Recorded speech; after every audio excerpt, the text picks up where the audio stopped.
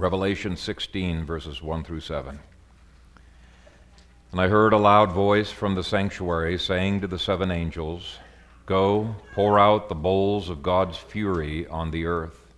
So off went the first one and poured out his bowl on the earth, and a foul and malignant ulcer appeared in the people who had the mark of the beast and those who worshipped his image. Then the second angel poured out his bowl on the sea, and it turned into blood like a dead person's. So every living soul in the sea died. Then the third angel poured out his bowl on the rivers and the springs of water, and they turned into blood. I heard the angel of the waters saying, "How just you are, the one who is and who was, the Holy One, because you have judged these things. Because they shed the blood of saints and prophets, and you have given them blood to drink. They deserve it." And I heard one from the altar saying, "Yes, O Lord God the Almighty, your judgings are true and just." Amen. Father, we thank you for your word, and as we dig into it, I pray that our hearts would not withdraw from that, but would be drawn to you into recognizing that despite our sin, which tends to react to your judgments negatively, our sin was covered by the blood of Christ, which also had to receive your judgments. Help us, Father, to appreciate and to glory in the fact that you are a just judge who brings judgments upon the earth. We pray this in the strong name of Jesus. Amen. Well, as I mentioned last week, this section of the book is the turning point of the book where we're moving backwards in the chiasm. And by the way, I'm not the only one who has noticed reversals in the second half of the book. Even some premillennialists have noticed the odd fact, and it's only an odd fact on their system, but they have noticed the odd fact that the second half of the book does indeed seem to reverse the order of a number of things that the first half had introduced. Now, they don't adequately account for that reversal, and they fail to realize that the dates themselves reverse, but they do at least note some reverse order. Now, you already know that I've parted company with quite a number of partial preterists, and I am one myself, but I've broken company with a number of them by showing that chapters 4 through 14 smoothly advanced from AD 30 to AD 136 rather than jumping around randomly. And we saw that each part was perfectly fulfilled. But I'm also breaking company with most preterists and seeing a reversal of dates in these bowls.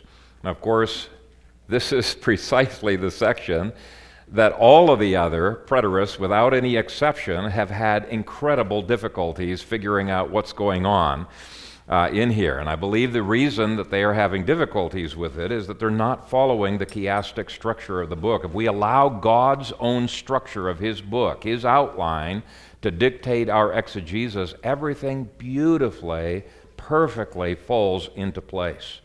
Now, in contrast, those who start over again at the beginning of the war and they move forward to AD 70, which is where they have the terminus of Bowl 7, they struggle to find any realistic historical fulfillment for some of these bowls, and they are not able to answer the critics. And there are a lot of critics coming out of the woodwork nowadays and criticizing partial preterism. So it's very important that there be an answer. So what many of these partial preterists have done is they have tried to make things work better by taking the bowls out of order, but they have no real exegetical justification for doing so. It's kind of a haphazard out of order, jumping back and forth. And even though they mix up the order of some of these things, they still cannot interpret them literally, so they spiritualize some of these prophecies. They say things like, hey, don't expect to find any time in history where 100% of the Sea of Galilee turns to blood and where 100% of the sea creatures die. That's hyperbole. And don't expect to find a time when all the streams and the springs of Israel were turned to blood. And for sure, don't expect to find a time in history when there was an earthquake such as Palestine had never experienced before. Well, I just don't buy that. And as we've said many times in this series, while the events are indeed symbolic of spiritual changes that are taking place, they're still historical events. And so because I need to solidly lay the groundwork for the next few chapters, I'm going to take most of the time for this sermon in the introduction. Then I'll spend just a few minutes on verse 1, and then I'll give you a very, very brief overview of the whole chapter. This is such an important chapter that many, many people have stumbled over. By the way, it's a difficult chapter in other systems as well. And so this is one that I have focused a lot of time on. I thought I had it all figured out a couple years ago. And what was it, 2 or 3 weeks ago, I'm like, panic attack. I thought there were a couple of things that did not fit, and so I was studying, comparing, arguing with myself. If this was true, then here is all the things that go wrong, and back and forth. But I resettled back to where I was at. Anyway, the first thing that needs to be addressed is this reversal of dates, because you really should be skeptical of what I'm going to teach you this morning unless you can see it clearly rooted in the Scripture. Obviously, each angel pours out the contents of one bowl after another in the vision, but does the historical fulfillment follow the same order? That's the big question. Intuitively, we would expect things to continue to move forward. So we ended chapter 14 in AD 136, and we might expect that this would continue to move forward in history till we end up with the fall of Rome in the 5th century. That's the way that Bonson and Moorcraft and most of the older partial preterists take this. Now, I wanted to hold to that viewpoint because it seemed intuitively the way that it should go, but it falls apart at many places, and the reason forward progress in this chapter seems the most reasonable to people is because we're not used to, as Westerners, we're not used to thinking in terms of chiasms. We're not used to reading literature chiastically. But I started this series by proving beyond any shadow of a doubt, at least in my mind, that this book is constructed as a chiasm and that it moves forward in A, B, C, D, E structure and then moves backward in an EDCBA format. So this structure is so critical to understanding the book. So this morning I've given you a lot more detail in your outlines than I normally do. I think it's important that you really think through this, because if these 12 points that I'm going to give to you, if you're convinced by them, the rest of the book is easy peasy. If you're not convinced by these 12 points, you're going to have to go back to the drawing board and you're going to have to struggle for the next eternity trying to figure out what's going on here. But I'm convinced they really do flow from the text. Now, here's my first reason I give in your outline. One would expect that if there is a chiasm, that it would be natural to assume that everything moves backwards. Not just the themes, but even the dates would move backwards. And there's a precedent for this in biblical chiasms. There are other chiasms that move forwards in time and then move backwards in time. And some are very complicated this way. The book of Daniel, for example, many commentators have scratched their heads trying to figure out, why did Daniel put things so out of order in this book? It's very clear that some of these things happened earlier. Why would he put them out of order? Well, when you see the structure of the book, for a Hebrew, it's no problem. He's working through it chiastically. Now, I've put a miniaturized version. I didn't give you the full outline because I didn't want you so focusing on the outline you're not hearing what I'm saying this morning. So I gave you a very simplified version in your outlines again. And you'll see to the right of the chiasm the dates, and they're moving forward in the highlighted, the yellowed out judgment section. And now in our passage, they're moving backwards. Now, if they move backwards thematically, and I think that is an absolute certainty, then the question is, well, why wouldn't they move backwards in terms of timing as well, chronologically? It's not a definitive argument, but it is a natural one. Second, as I have already mentioned, many commentaries from all schools of eschatology have noticed that there is a reverse order of at least some of the things introduced in the first half of the book. For example, Lowry in his commentary says, John then becomes more specific as to who or what is judged totally. He zeroes in on the antagonists who are judged and dispensed with in the reverse order they were introduced. Very interesting observation. Beale, in his massive commentary, says, this section may even be intended as a chiastic contrast with chapters 12 through 14, since the evil characters in working their mischief are introduced there in the reverse order. And I could give you a number of similar quotations from commentaries who notice a reverse order. They don't do anything with it. It doesn't drive their exegesis, but they say, wow, that's a very interesting thing. And then they just leave it there. Now, these and other authors sense that things are reversed, and Beale even suspects it may be intended as a chiasm, but because they have not worked out a detailed outline of the book, they've not been able to show how the chiasm of the book drives everything. And I really do believe without a detailed outline, you're going to mess up your exegesis. But in any case, it is a chiasm. And even futurists recognize there is a reversal of at least some events. Now, I'd say it's a complete reversal of the whole section, and this completely solves the problems with some preterists who invert things. They jump things back and forth in both halves, actually. There's no need to do so. Following the chiasm maintains the sequence where the text necessitates it.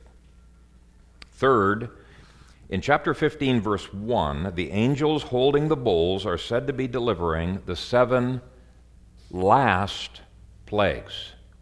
The word last implies that at least some of these bowl plagues, these judgments, had to be fulfilled at a later time than the plagues that were being given during the trumpet section. Otherwise, they wouldn't be last. But most recapitulationists and most partial preterists and full preterists see these judgments as being identical to the historical realities that are behind the trumpet judgments.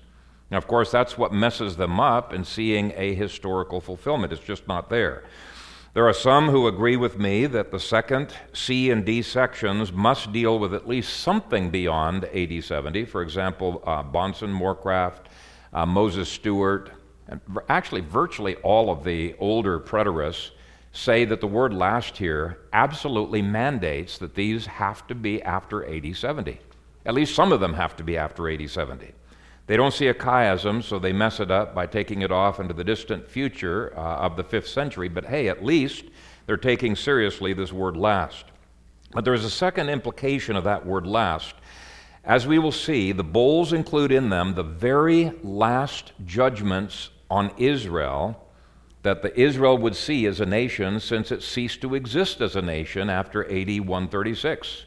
There were no longer any Jewish nation in Palestine. It became a Gentile nation after that time.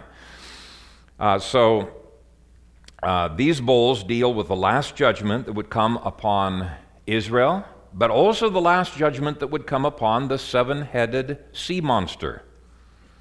Now, the sea monster continues later, but the 7th head was what? Vespasian.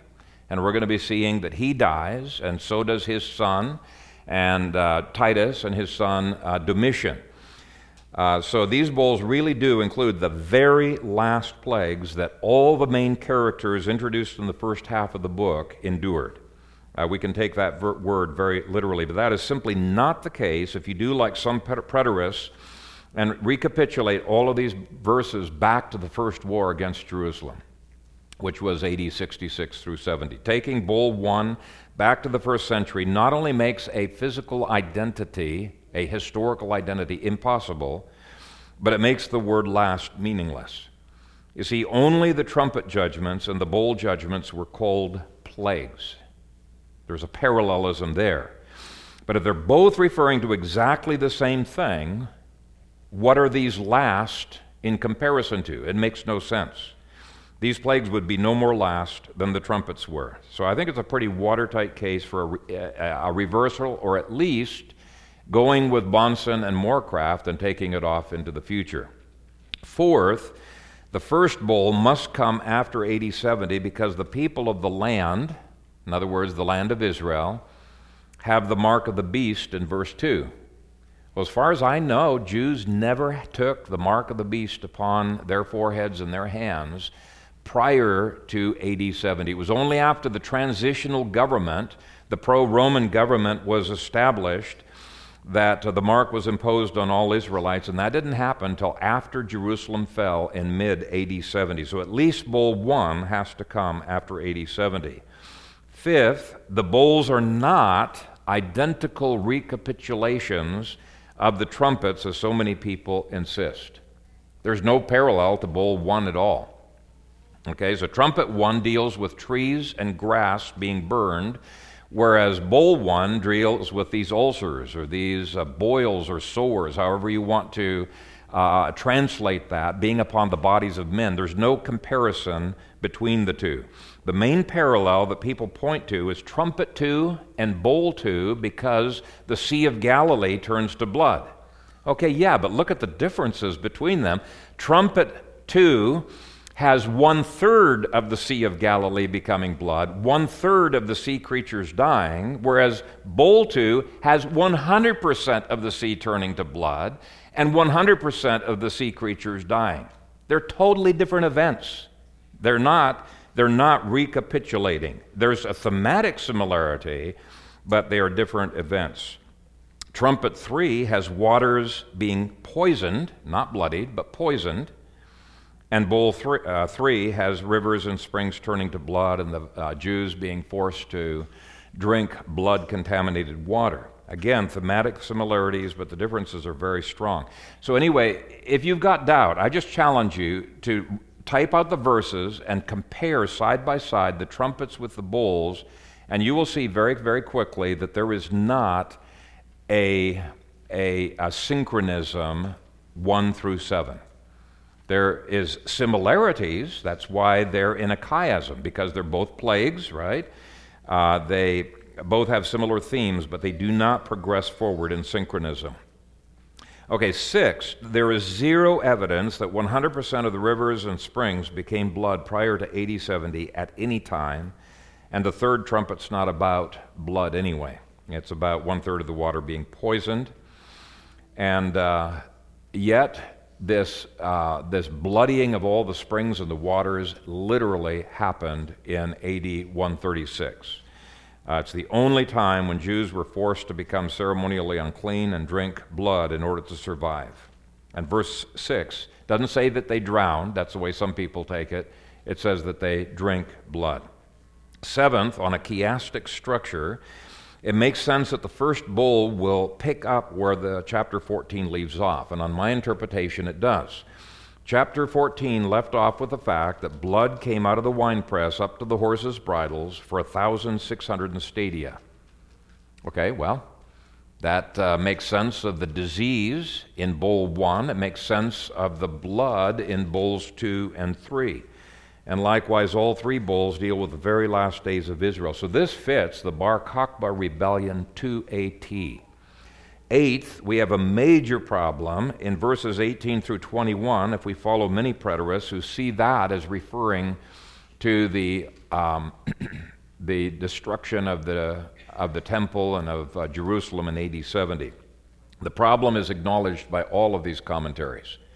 There is no earthquake of that magnitude that happened in AD 70. So they say, well, it's not dealing with a physical earthquake. This is a spiritual earthquake that happened. And I agree, it symbolizes a spiritual earthquake that was happening, but it started in AD 66, which is when we saw before that everybody saw Christ in the heavenlies, saw all of these chariots flying through the skies. That was the date of the most massive earthquake that the Mediterranean had ever seen, with every mountain, every island, even the land masses moving by meters. I mean, it was a massive movement in the Mediterranean. Now, I will grant you that the symbol, in other words, the historical event, was not nearly as great a shaking as the spiritual shaking that it symbolizes, that Hebrews 12 talks about. So there is a symbol there, but it was sufficient that it's a perfect symbol of the spiritual shaking. Okay. I guess the point there is our symbols are rooted in history. On the interpretation of the others, they are not. Ninth, the last phrase in verse 17 should not even be translated, "It is done." Now, my theory can account for either translation, but there is no way that others can account for the literal translation of this word. There's a Greek word, by the way, for "it is done," or "it is finished." It's tetelestai. You've probably all heard that word. That's what Jesus said on the cross. It is finished, from the Greek root teleo. But the word that's used here, if you look it up in dictionaries, you will see that it is actually an antonym of tetelestai. In other words, it's the exact opposite of tetelestai. What is used here is the Greek word gegonen from the Greek ginomai. Now, if it did mean "it is done," okay, we would just say, okay, in AD 66, God gets the ball rolling. He says, it's over for Israel. Okay, I'm going to now cause these judgments to fall. But if this word is translated literally, it fits with God beginning his judgments on the land of Israel in AD 66. It's a huge clue to a Greek reader. Hey, there's a reversal going on here. This may be a chiasm. This is one of the clues. The last bowl begins the judgments. Okay, and it's a hint they should read the judgments that way. Now, I'll just read your outline notes verbatim so that you can follow along. The literal Greek of "it is finished" in verse 17 is actually "it is beginning," gegonen. This word is defined by dictionaries as, quote, "to begin to be, to come into existence," as implying origin. In the aorist and perfect, and the current word is in the perfect tense, in the aorist and perfect, to have begun to be, to have come into existence. Another dictionary says to be born, origin, to grow, genesis of something. Another dictionary says to come into being, point of origin, entry into a new condition, to become. Another dictionary says birth or genesis. And then there's a dictionary that gives the antonyms or the opposites of this word as pao, to stop, to make an end; dialepo, to leave between or an interval; hesukadzo, to be quiet or still; kapadzo, to cease, to be tired; aphiemi, to let go, to cease to be; katapao, to cease; katargeo, to render inactive; and parerchomai, to pass by in regard to time. Now, another dictionary that I didn't put into the outline is the Exegetical Dictionary of the New Testament. It says it means in the literal sense to become, to originate, to come into existence. So the angel is giving the hint that the moment that the last bowl is poured out was the time that the historical fulfillment of each bowl was going to begin to come into existence. When the last bowl is poured out, it was the start of judgments. It would spell the doom of Israel and the seven-headed monster. So bowl 7 is not the end, it is the beginning. 10th, seeing it as a reversal makes chapter 16 flow very naturally into chapter 17. It makes things rather choppy on the other preterist approach, and you'll notice that when we get to that chapter. 11th, we've already seen that this is a priestly section. Remember, the seals introduced his prophetic judgments, trumpets introduced his kingly judgments. Well, these bowls introduce his priestly judgments. And we saw that the golden bowls were blood bowls used exclusively in the temple, and I believe that they were the bowls used at the 7 festivals of Israel. So, festivals of Israel, you look in various commentaries, you'll see it structures the book. It's really hard to draw that out all the time in sermons, but it structures the book so if each bowl represents one of the 7 festivals, Passover, unleavened bread, first fruits, Pentecost, trumpets, atonement, and tabernacles, then we might expect the sequence to follow the order of the festivals. Well, here's the thing. Chapter 14 ended its last judgment just before tabernacles at the time of the Festival of Atonement, Tishri, 10. And there are a number of historical references to that date. Bether fell the day before, and the slaughter happened on Tisri 10. But then chapter 15, verse 5 says, after these things, and what festival comes after Tisri 10? Well, Tabernacles comes immediately after Atonement. So Atonement is Tisri 10, Tabernacles is Tisri 15 through 21. So we would expect that the next event would start with Tabernacles. Well, Tabernacles is the last festival. So if you're going to follow an order, you're going to have to go backwards. And so even that is a hint of a backwards movement. And it just so happens that the big events that these verses have a perfect parallel to just so happened that they fell on those festival dates. Okay, I think it's pretty cool. Now, one more confirmation that Bowl 1 starts with Tabernacles is that Atonement and Tabernacles come right after the grape harvest. Well, chapter 14 ended with what? The grape harvest.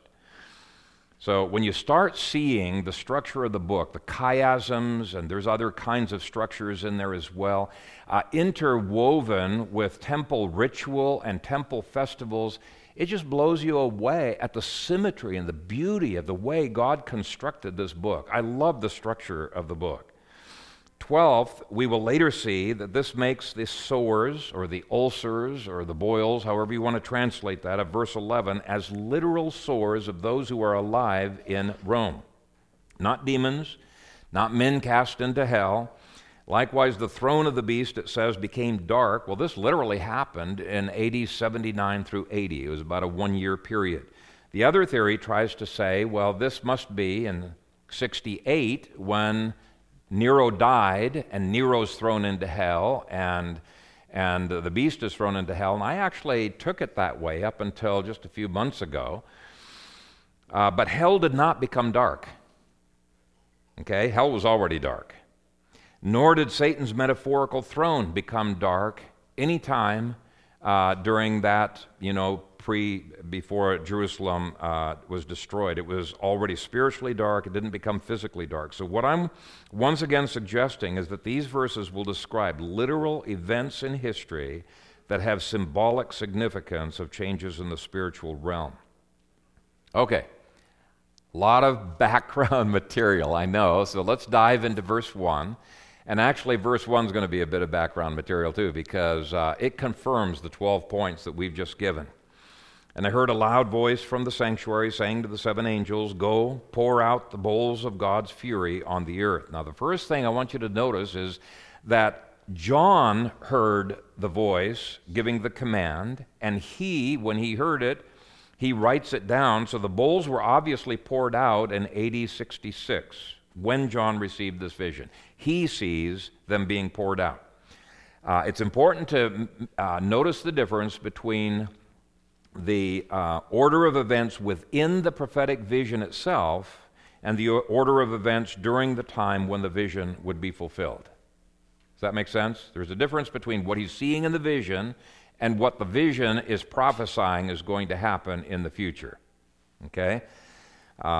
We saw in the first half of the book that distinction was also maintained. One seal after another might be opened up by John in chapter 6, for example, covering a short period of time, but when it comes to fulfillment, the text itself will specify long periods of time that will take place, delays between the fulfillment of what is prophesied in each seal. And let me just give you just a small sampling of the detailed time sequences that are said to happen when it is fulfilled.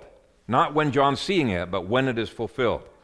A little while longer, after these things, those who had come out, that's past tense, for about half an hour, 5 months. In those days, 1 woe is past, 2 more woes are coming. The hour and day and month and year, in the days of 42 months, 1,260 days, 3.5 days in the same hour, etc., etc., etc. In other words, the timing for the fulfillment side, not the vision side, but for the fulfillment side, is incredibly detailed, very specific. But the bowls are quite different. Though the New King James and Pickering both have some then words, as if, okay, this happened, then that happened, It's actually not the word then from the Greek, it's the word kai, the Greek word kai, which we usually just translate as and. And so all it is a series of timeless snapshots.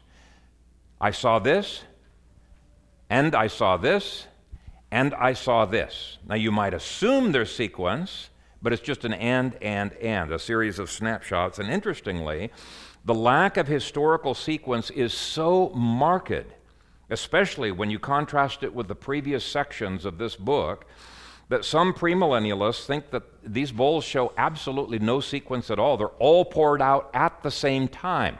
Now, I don't think that's a correct conclusion or a necessary conclusion. One could say that the marked absence of forward sequence is simply because there isn't forward sequence, right? There is a backward sequence in time. The two exceptions are not in the bowl section. They are the first verse of chapter 18, the first verse of chapter 19, and there's a good reason for that after these things, because chapter 17 has taken people all the way back to AD 30, so it's a smooth transition all the way back to AD 30, but now chapter 18 has to go forward, and chapter 19 has to go forward even further to deal with God's day of judgment in AD 70. And so, but it's very explicitly stated, and it fits beautifully into the chiastic structure. Next, John says that he heard a loud voice. The loud voice shows the urgency of the situation. God is patient with a lot of evil, but there does come a time when evil is so evil that it has to be dealt with. It has to be restrained. And as we'll see, this is definitely the case with the two enemies of the church. Things had gotten so out of hand that God had to trim down their ranks a little bit. And by the way, I'll remind you that judgment is often necessary for the elect themselves to come to salvation. That too requires the sense of urgency. We saw last week that these are redemptive judgments, priestly judgments. They're judgments designed to grow the church. Okay? So by judging the nation with devastation, God was preparing the elect to be saved. Without judgment, it appears that they would not have come to Christ. So God in his sovereign purposes knows what is needed to draw in the elect. So both the judgment of the non-elect, the redemption of his people, show an urgency in this loud voice. And I want you to notice also that the loud voice comes from the sanctuary. Okay, the word for sanctuary is naos, which always refers to the inner temple, the Holy of Holies, where God's throne was. Now, we aren't told whose voice it is. Is it the voice of Jesus? Is it a voice of an angel? Is it a voice of one of those living creatures who's given the bowls to the angel? Is it the voice of God the Father himself? We're not told, and it really doesn't matter, because if this voice is coming from the throne room as a command, it represents the will of God the Father. Okay? It represents his. You cannot escape the conclusion these judgments represent his will. Now, why is that an important fact to take note of? Because most Christians today deny that God is sovereign over the kinds of things that these bowls are going to be dealing with. For example, God sends out the first angel to pour out the first bowl. What happens? Disease. Disease happens. And yet countless Arminian Christians insist God never gives disease. One author says, Deuteronomy 26 lists many of the diseases known to man today. They are listed as curses. So if you think God gave you a disease, think again. God does not give disease. Disease comes when you are disobedient to the word. Well, he's missing the point that in Deuteronomy 6, God's the one who brings the curses, right? Even if he uses means, it's still God who is actively doing it. This author tries to say God doesn't curse anyone. He just allows curses to come. Now, if you doubt that Satan brings curses, or if you doubt that God brings curses, supernatural curses into people's lives, I would really encourage you to read Robert Fugate's newest book on curses and blessings. It really is probably the most thorough treatment that I have seen of that subject. Very, very well done. But these 7 plagues are curses, not just Satan's curses. Certainly Satan can be involved in bringing curses. He can be a tool in God's hand, but they're still sovereignly sent from God's throne, and until a nation turns to God, such curses cannot be averted. Now, Lord willing, next 2 or 3 weeks, we'll look at these curses. I think there's a lot that we can learn from them. But to deny that God brings typhoons and disease and wars is actually to deny God's sovereignty. Amos 3 verse 6 says, when disaster comes to a city, has not Jehovah caused it? He's sovereign over everything, and he causes all things to work together for the good of his people and for his glory, including economic disasters, war disasters, disease disasters. I mean, it's the knowledge that he is sovereign that gives his people comfort and faith and hope. I cannot imagine facing the kinds of things these people faced and not knowing that God was sovereign, just thinking, well, these just are things that chance happened to me by chance. What bad luck. Now, we don't believe in luck. No such thing. The next phrase has been harped on me so many times, I'm not going to dwell on it, but it says, saying to the 7 angels. These plagues were brought by angels. By the way, good angels, not bad angels. Can God use Satan as a tool? Yes, he can. Sure, he can. But these are good angels. So God sends disease. Angels, good angels, send disease. And therefore, the physical disasters in this chapter, including war, are part of angelic spiritual warfare. We should not look at only the physical side of life. We need to realize, no, there's a lot going on in the heavenlies, and that's why we go to prayer about everything. The next phrase says, go pour out the bowls. Now, I went to great lengths last Sunday to point out that these golden bowls were only used in the temple, were used to hold both incense and blood from the sacrifices.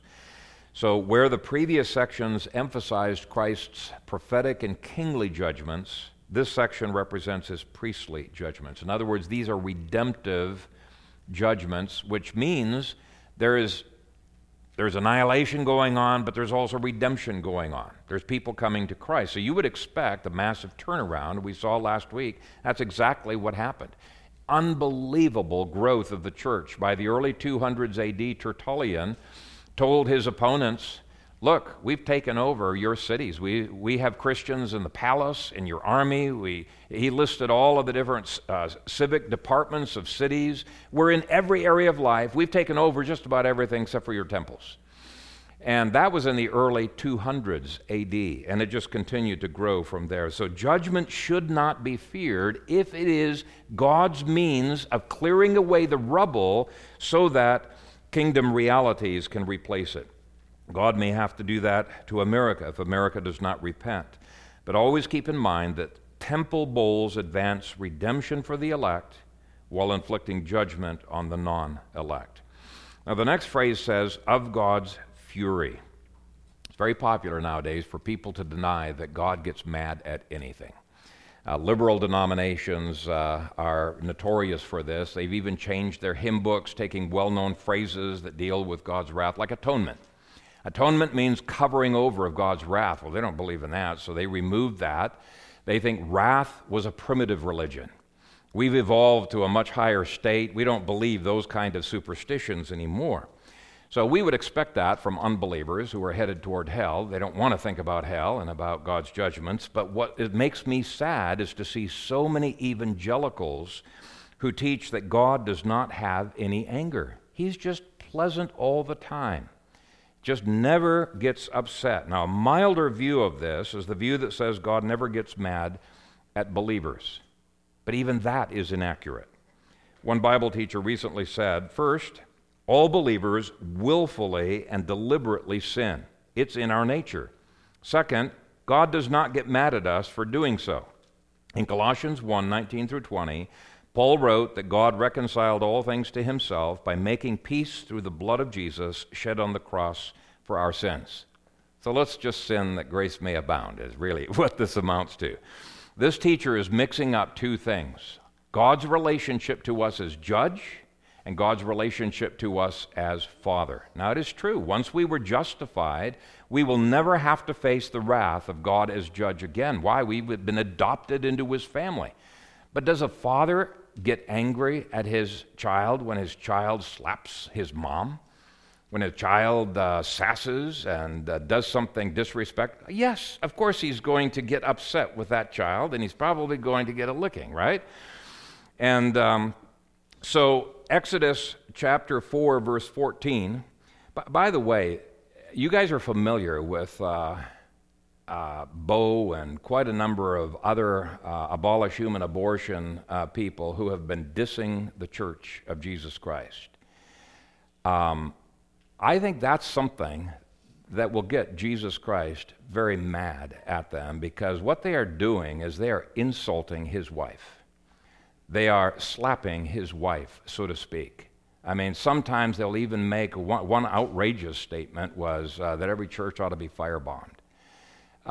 This is the kind of stuff that I think needs to make the hair stand on the back of our neck. You just don't do that with Jesus. Likewise, Jesus still gets angry when Christians deliberately sin against him.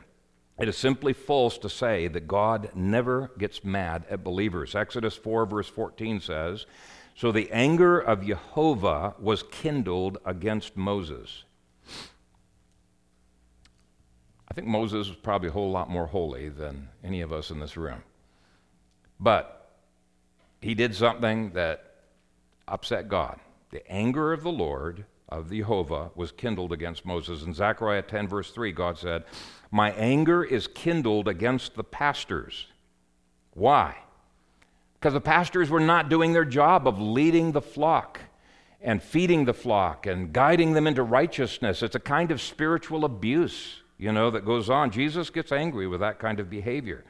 So it doesn't take much time to find a number of passages that speak of God's anger against Christians, but fury seems to be reserved for unbelievers who have sinned with a high hand. And numerous passages speak of God's fury against his enemies and the enemies of the church. What would you think of a man who did not get furious when his wife has just been raped? I think you would immediately, intuitively say, there is something wrong with that man. I think you would. God is furious with those who injure and rape his bride, the church. Yet the constant message that I hear from the evangelical church till I am almost sick to my stomach is that God is not angry with the world. God loves the world just the way they are. Really. God loves a murdering rapist just the way he is. I don't think so. Scripture is full of declarations that God is furious with the wicked. Isaiah 34, verse 2 says, "For the indignation of the Lord is against all nations, and his fury against all their armies." In Isaiah 63, verse 3, God says, "For I have trodden them in my anger and trampled them in my fury. Their blood is sprinkled upon my garments, and I have stained all my robes." Psalm 5, verse 5 says of God, "You hate all workers of iniquity. You shall destroy those who speak falsehood. The Lord abhors the bloodthirsty and deceitful man." Psalm 11, verse 5 says, "The wicked and the one who loves violence, his soul hates. Upon the wicked he will rain coals, fire and brimstone, and a burning wind shall be the portion of their cup. For the Lord is righteous. He loves righteousness." That is the true God, the God revealed in the Scripture. I think the God that many people have made up is such a fake God that he doesn't even remotely resemble the God of the Bible. And the modern world wants to tolerate everything. Ironically, though, they have an intolerance for something. They have an intolerance for an intolerant God, his intolerant laws, his intolerant judgments, and any people who agree with this intolerant God. Everything else they're tolerant of, right? But they cannot be tolerant of that. But again, this scripture could not be more clear. These diseases, wars, volcanoes, earthquakes, and other disasters are a direct result of God's fury. You cannot just blame it on Satan. They flow from God's fury. The last phrase of verse 1 says, "On the land."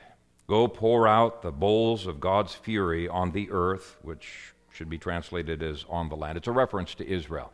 So Israel was the focal point of God's judgments because even when they impacted Rome, it still flowed from the influence of Israel. Israel rode. She's the harlot that rode the beast, influenced the policies through her occult machinations and through her banking and other involvements in politics. I don't have time to get into that this morning, but we'll see in upcoming sermons that even the judgments on the throne of the beast are somehow related to the land of Israel.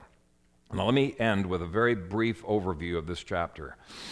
These bowls are poured out. They prophetically show what these same angels will do in the future to both Rome and Israel.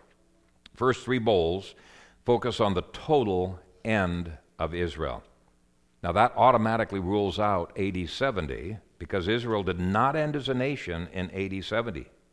Jerusalem did, the temple did, the Old Covenant did, but the beast from the land, in other words, the pro-Roman Israeli government continued to rule Israel and continued to persecute Christians for the next 66 years. But these three bowls spell the absolute end of the beast from the land, and it's a grouping of three disasters symbolized by a similar grouping of three festivals, and all three describe events that resulted from the Bar Kokhba rebellion. I'm not going to get into the symbolism today, but if you want a quick and dirty list, Bowl 1 refers to the Festival of Tabernacles in AD 136. It was the disease that resulted from the bodies and the blood that accumulated after the disaster of chapter 14. And 15, verse 5 hints that the first bowl will be after these things. It is. It's just like a week after, but disease kicked in rather readily. Then it flows backwards. Bowl 2 occurred just a few days earlier on 89 of 80, Ab 9 of 80, 136. Bowl 3 was 8 days before that on Ab 1. Now, some books, by the way, date the fall of Bether in 135. Some date it in 136. There's debate on that, and so you might see some, but it doesn't really matter. It's the ending of Israel at Bether. Now we move to God dealing with the seventh head of the sea beast. So the first three bowls deal with the end of Israel. Next two bowls deal with the end of the seventh head of the beast. And you had a quick succession of disasters that befell Rome in around a 1 to 2 year period, AD 79 to 80. But most of it happened just in 1 year. Seventh head of the beast, Vespasian died in AD 79. Mount Vesuvius erupted, unleashing 100,000 times the thermal energy of the Hiroshima and Nagasaki bombings. That's a lot of heat. 100,000 times the thermal energy of Hiroshima and Nagasaki bombings. By the way, it just so happens that Titus's armies were vacationing in Pompeii when this went off, and they were all killed. And there were a whole bunch of other civic leaders from Israel that were vacationing there too. God knows how to orchestrate these things, to put an end to his enemies. There was another Agrippa, the son of Drusilla and Felix. Massive locust plague darkened the skies. Then disease struck the entire empire, killing off an estimated 10,000 Romans a day. It was an astonishing death purge. The city of Rome during that period was ravaged by fire for 3 days, killing almost as many as the AD 64 fire under Nero. And once again, the temple of Jupiter and Pantheon and Pompeii's theater burned to the ground. So bowls 4 through 5 are a fitting grouping to summarize the ending of the seventh head Vespasian and God's pronouncement of the imminent end of Titus. He would die within a year.